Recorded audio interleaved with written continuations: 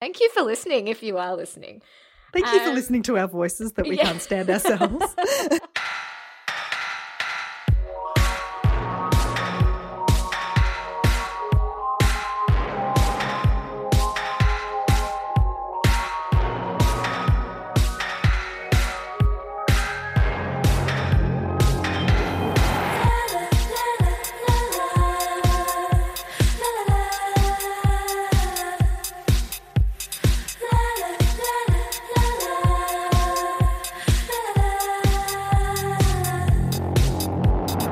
Welcome to Systeria, a podcast about women and non-binary creatives and their experiences creating and consuming arts and culture. I'm your host, Steph Van Schilt, and in today's episode, I speak with writer, animal expert, and all-round delightful human, Laura Jean McKay. Laura is the author of the recently released novel, Animals in That Country. And in 2013, she released Holiday in Cambodia, a collection of short stories that was shortlisted for 3 National Book Awards in Australia. Laura's work has appeared in Meanjin, Overland, Best Australian Stories, The Saturday Paper, and the North American Review. She's a lecturer in creative writing at Massey University with a PhD from the University of Melbourne, focusing on literary animal studies. Laura is also the animal expert presenter on ABC Listen's Animal Sound Safari. It was so lovely catching up with Laura for today's recording. We spoke about releasing a novel that's about a pandemic during a pandemic. We talked about performing and recording her audiobook, which meant she had to perform the voices of animals because, yes, animals do speak in her book. And she also offered some advice for healthier and more practical ways to approach the news, because I, for one, cannot stop doom scrolling. I started off by asking Laura how she was feeling about promoting a book during lockdown.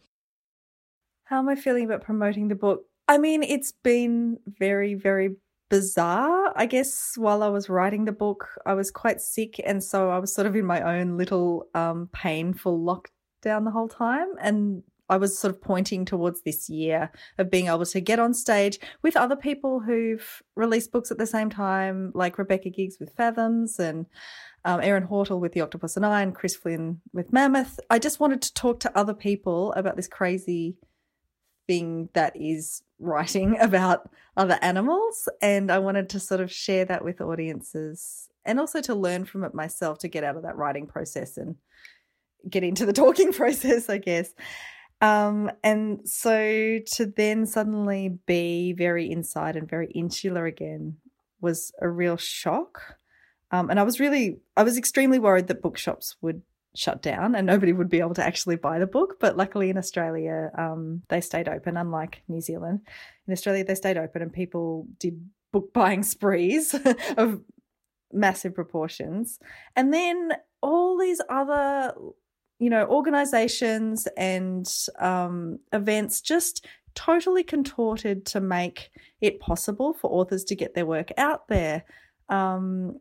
Just amazing ideas and opportunities that I would just never have thought of. And it meant that I could have this big fat book launch online with all these people who wouldn't normally have joined because they live in places other than Melbourne. And so that was really beautiful. And I've been attending book launches. Ellen Van Niven launched Throat the other day in Brisbane, and I could go to that and be there because it's online. So that's been a really beautiful thing.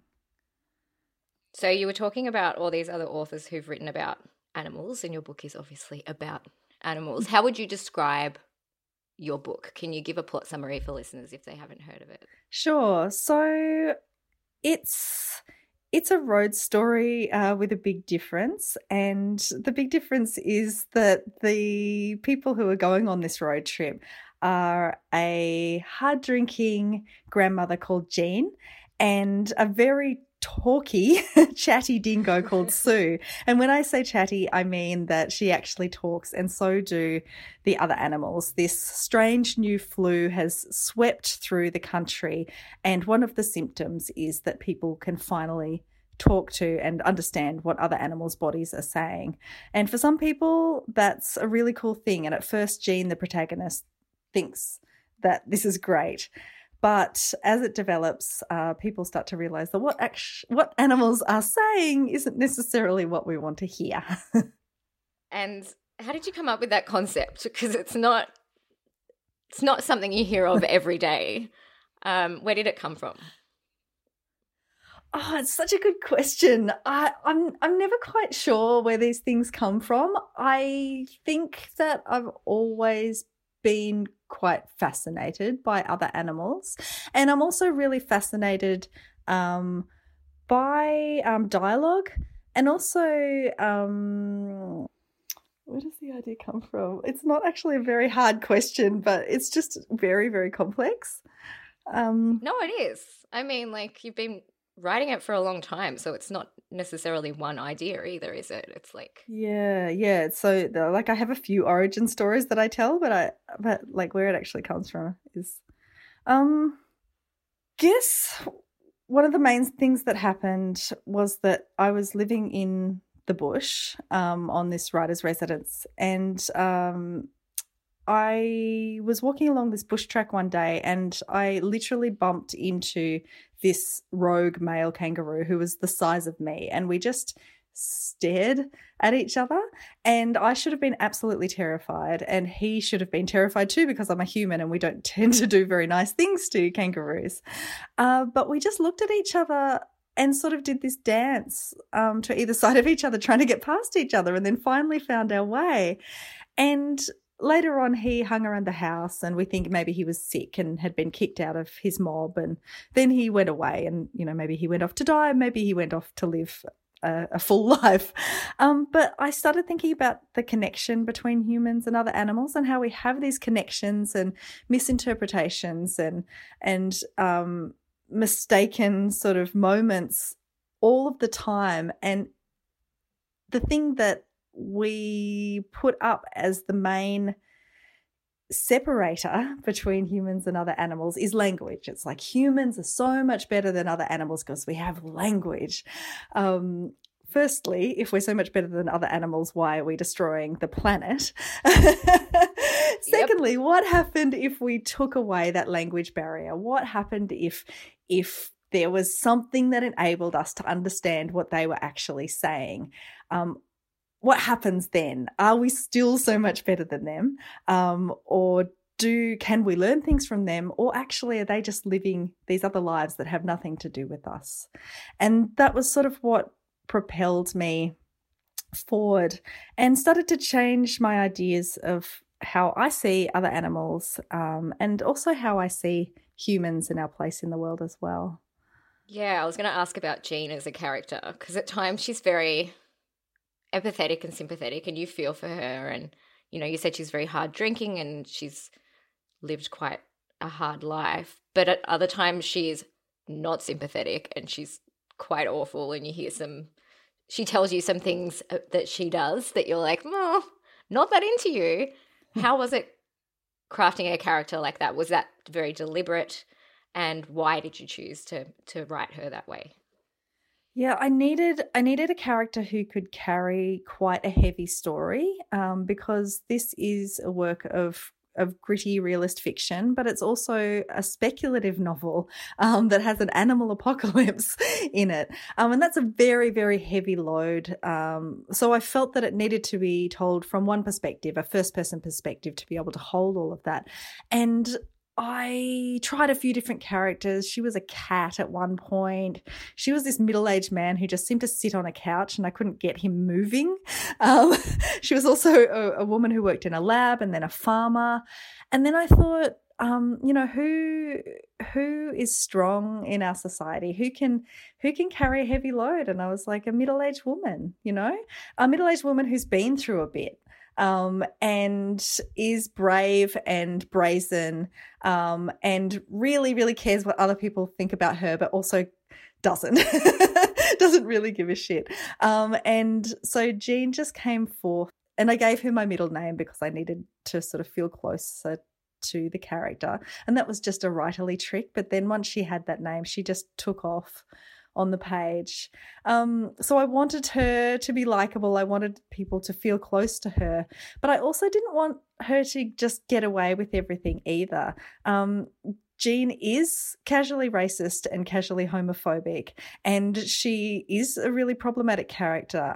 She isn't a great role model for her son or her granddaughter. I didn't want for her to be this character that pretends not to have all of the problems that a colonial settler white woman in Australia does have. I didn't want to pretend that doesn't exist just because I'm writing fiction, and so I needed to give her these very big issues that don't necessarily get resolved but are there.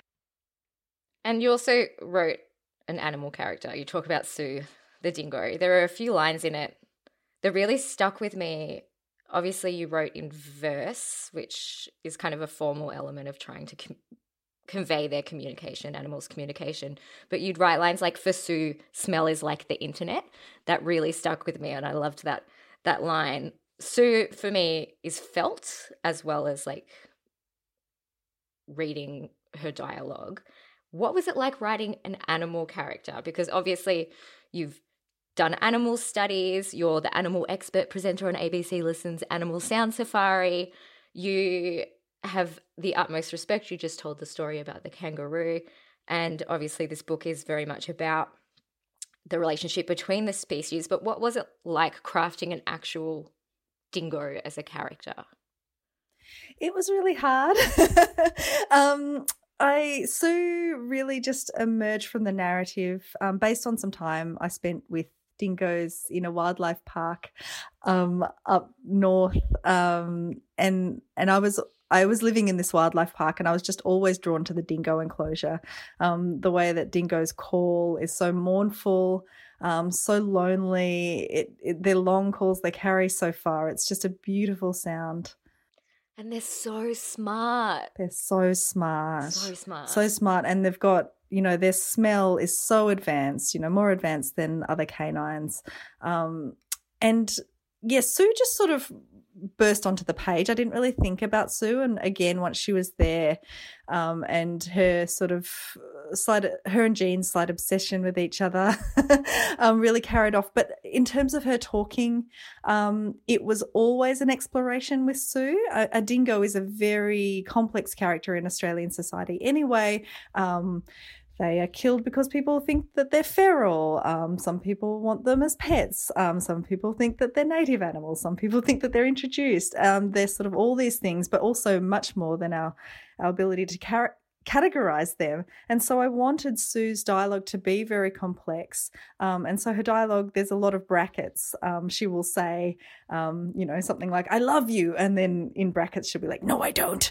So it's almost like she's got this naughty dingo on her shoulder, always whispering in her ear. And for me, I wanted that to be her sort of captive upbringing, alongside her wild nature, constantly in battle with each other.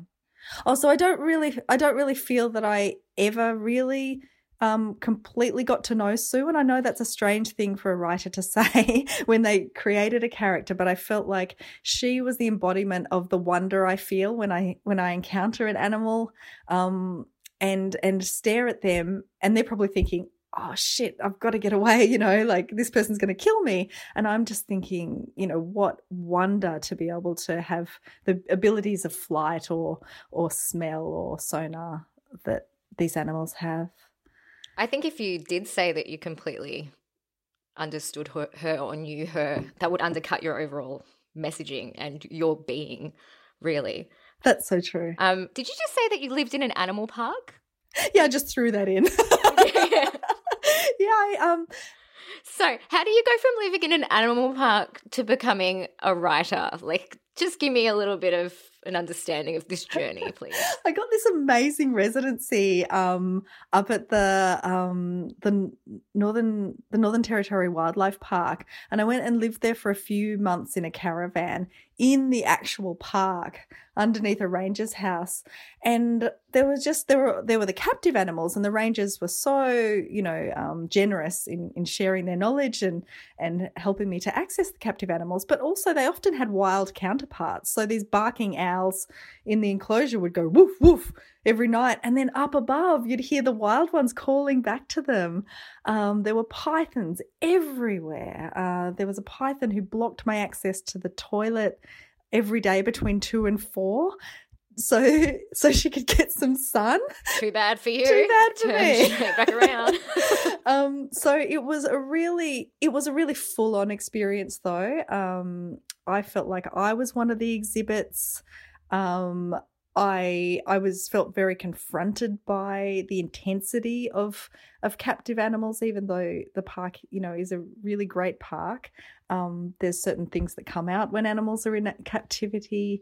So I just recorded everything. I wrote down everything. I took photos of everything. I recorded smells, feelings. I collected little bits of fur that I would find, leaves, dust.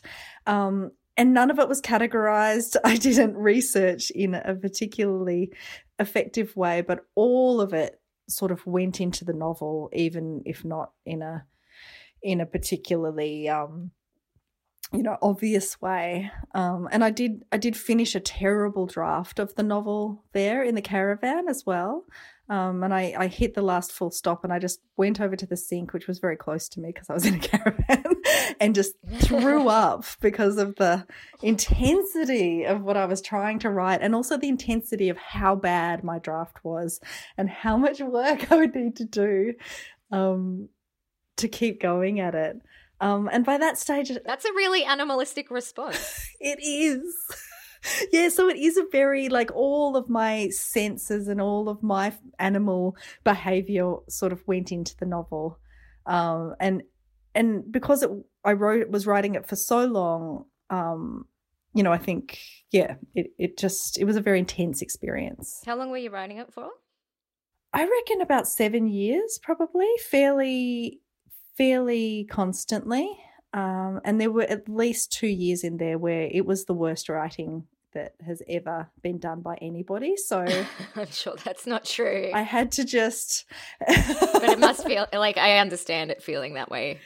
I think to get to something, to get to a place where animals can talk in a vaguely realistic way in a book to a human, it has to go through a really, really ugly phase, because it's not a normal thing to do. And then now, 7 years later, it's been released at this particularly specific singular moment in our living history, in our living memory. We have to talk about the fact that there is a zoo flu and a pandemic, and I did want to ask whether you were a soothsayer, because there are things in this book that are very, very on point right now. Not only, I guess, if coronavirus hadn't, happened in the same way it has, I think this book would be discussed in terms of the fires and the recent, cataclysmic events in terms of, the Australian bushfires and what we've done to the wildlife. But now we've also got the pandemic element, and there are lines in there where you constantly talk about, or the characters talk about, the new normal, and they're wearing masks, and it was just the parallels between, obviously it's fiction and it's very different, but you couldn't have predicted, or could you have predicted, that you were going to be releasing it at this kind of moment? How does that feel? And I don't know, obviously there have been pandemics before, but nothing quite like this. How does that feel? Yeah, I don't think I have a good enough imagination to have ever imagined something like coronavirus. It is beyond my wildest dreams. And I certainly, when I was writing the novel, I certainly didn't imagine that we would live through times like this. Obviously, all writers are responding, or especially those working in speculative fiction, are responding to, climate change events and the horrors of the world, even if we're not trying to. It's just in there. Yeah, but coronavirus is something else, and it was really, really weird to see things happening in the news that I had written about in the novel, especially in the early stages, with people fighting in supermarkets and whether to or not to wear masks, locking down, staying inside, fear of others. that was very weird. And it all probably seems quite creepy and maybe a bit crystal ball-y, but actually pandemics and disasters do often follow quite a tried and true pattern.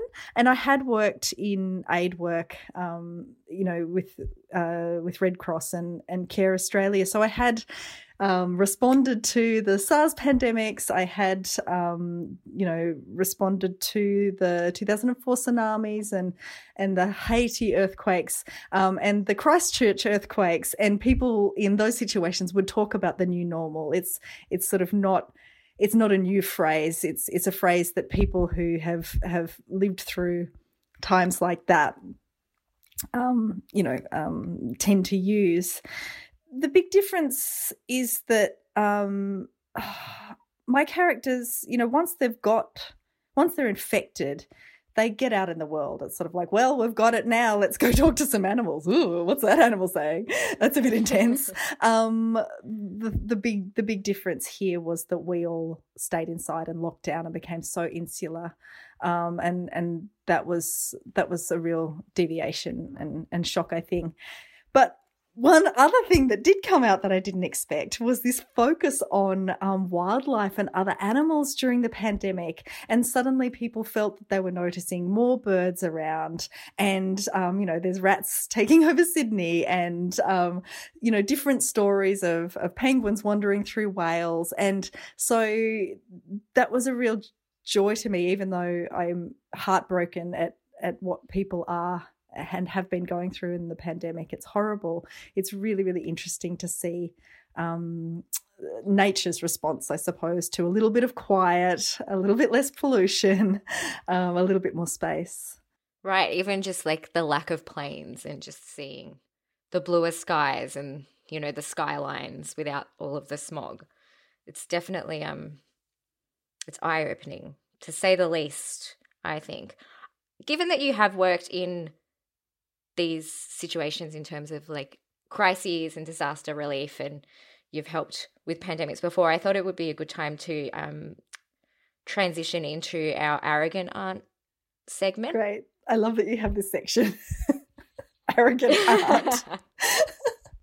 So Arrogant Aunt is the segment where we ask listener questions and we answer them with an authority we just don't have. It's an exercise in imposter syndrome for all of us. Today's question is from Sasha, and I'll just play the question now. Hi, this is Sasha. I was just hoping that you could give me some advice about how to stay up to date with the news without being so overwhelmed given what's going on in the world right now. Thanks. Do you have any tips, Laura? Sure. So many opinions. I'm so arrogant.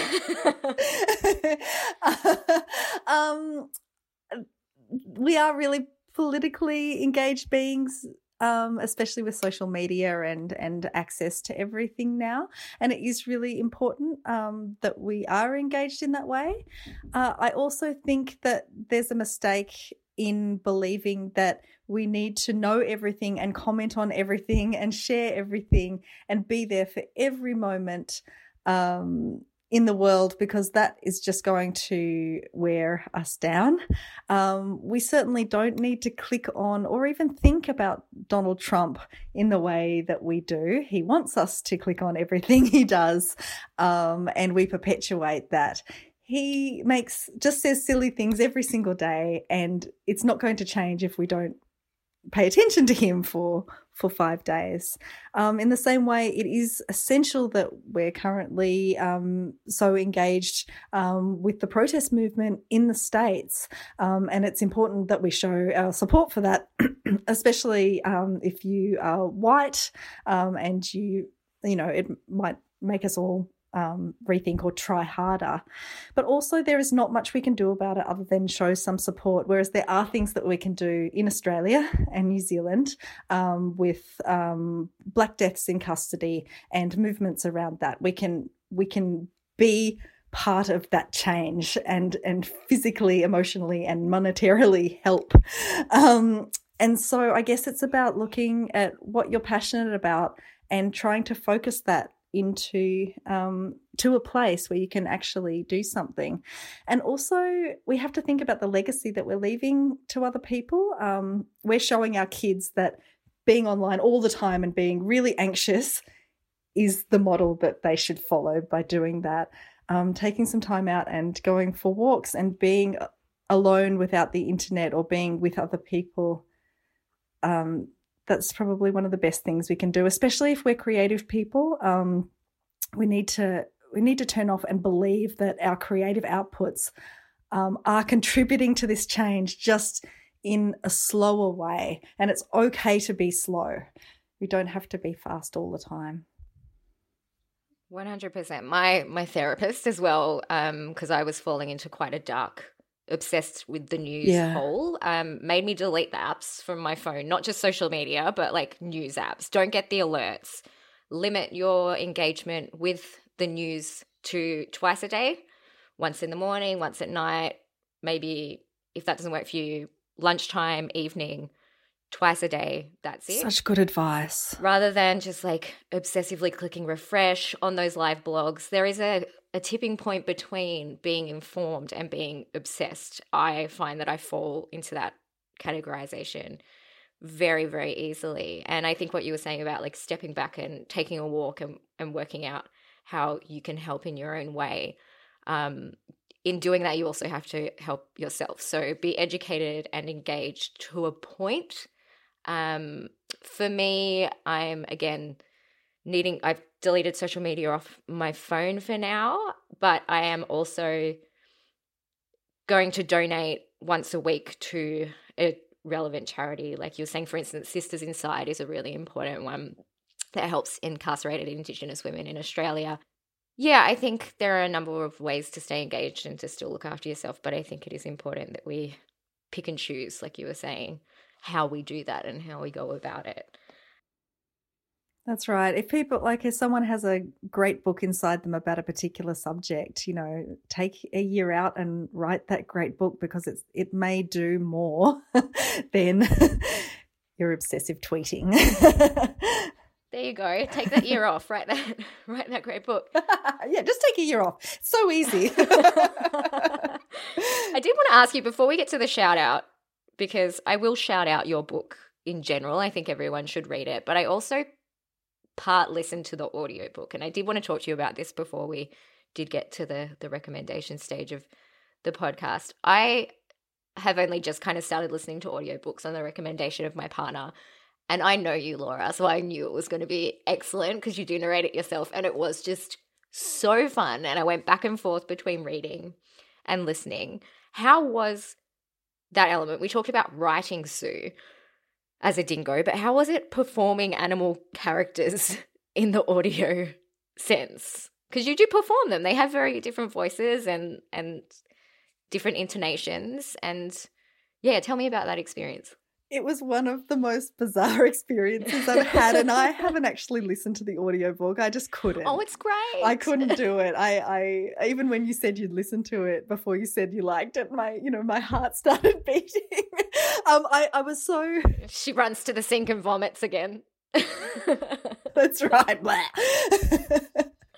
But I did beg to do the audiobook. They sort of said, no, we're going to get a proper actor to do it. And I said, no, I have to do it. And then I think they looked at the book and they saw all the different animal dialogue, and they probably thought we couldn't pay an actor enough to do, to take this on.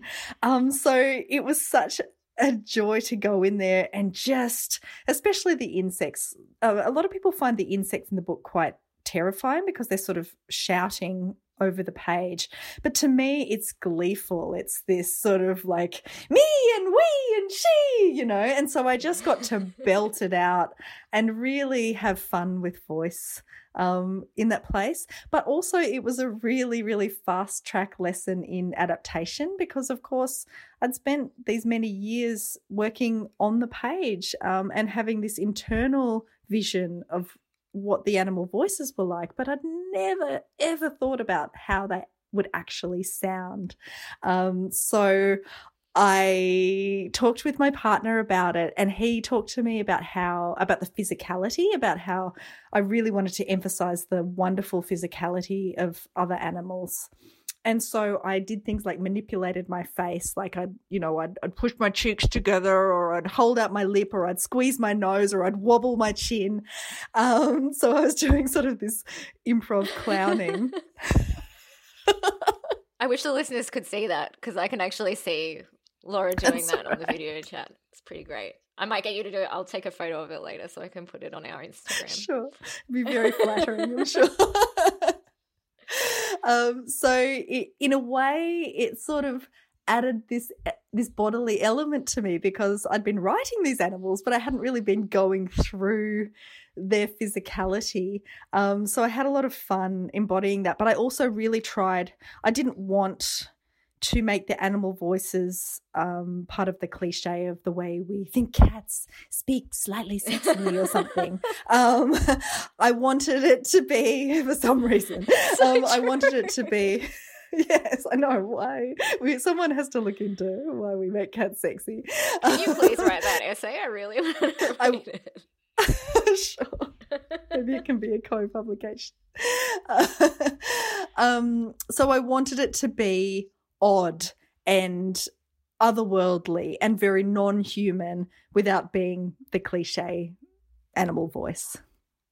No, it was incredible. I understand not the impulse of not wanting to listen to your own stuff, though. I think that's only human, and I think there's something with audio in particular. Like, I don't go back and listen to Cysteria after I've edited it. It's like published and done. I'm not going to be like, oh, I can't wait to listen to my own voice for 45 minutes today. No, thank you. Thank you for listening, if you are listening. Thank you for listening to our voices that we can't stand ourselves. That's a classic thing, though. Like, I remember being young and recording it, or remember when what are they called? Answering machines started, and people would be like, is that what I really sound like? And you're like, a little bit. Am I really that shrill? Yeah.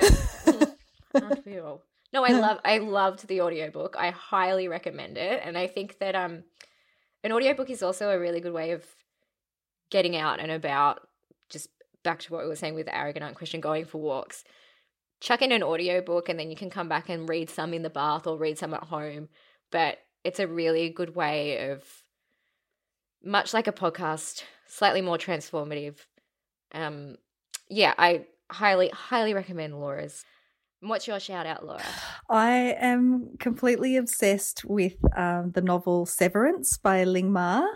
I finished it a few nights ago, and I am so sad. I'm so sad it's gone. It's not a long book. It's a pandemic novel. It's set in New York.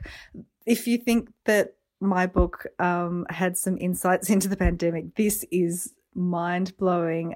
It's an incredible narrative that flips between a woman's life in New York, where she works in a strange, sort of fairly repetitive job in publishing, and then flipping to her life during this pandemic called Shen fever, very similar to coronavirus, which sweeps through and basically turns people into zombies, and somehow she survives it. It's funny, it's chilling, it's prescient, it's absolutely of this time. And even though some pandemic books or disaster books might be hard to read in this time, I think that this is definitely one for this moment. Is it a new release? It actually came out in 2017, but I suspect it's having rather a resurgence at the moment. I'm surprised you're still reading about pandemics, even in your fiction reading. Well, actually, when I was writing The Animals in That Country, I pretty much just read animal books. So books with, talking animals or any animals in them, because pandemic or apocalypse was in a way a subplot. I didn't read so many of those books. So now I've got all these books to catch up on and just sort of roll around in. It's really lovely. Well, that's good. Well, you'll have plenty of time. But hopefully now you can get out and do more long walks. Now you're no longer on the lockdown. Laura G. McKay, thank you so much for joining us today. I really appreciated your time and chatting with you. It was such an honour to be here. Thank you so much. Yay, thank you. Yay. Sisteria is supported by the Melbourne City Council Arts Grants Program and recorded on the lands of the Wurundjeri people of the Kulin Nations. We pay our respects to the elders, past and present, and to the elders of all the lands this podcast reaches. Subscribe to Sisteria everywhere and follow us at SisteriaPod. Links to everything discussed in the episode are available at sisteriapodcast.com. Our theme music is by Rainbow Chan. The song is called Last and it's from her album Spacings. Thanks so much for listening. Stay safe and we hope you tune in again soon.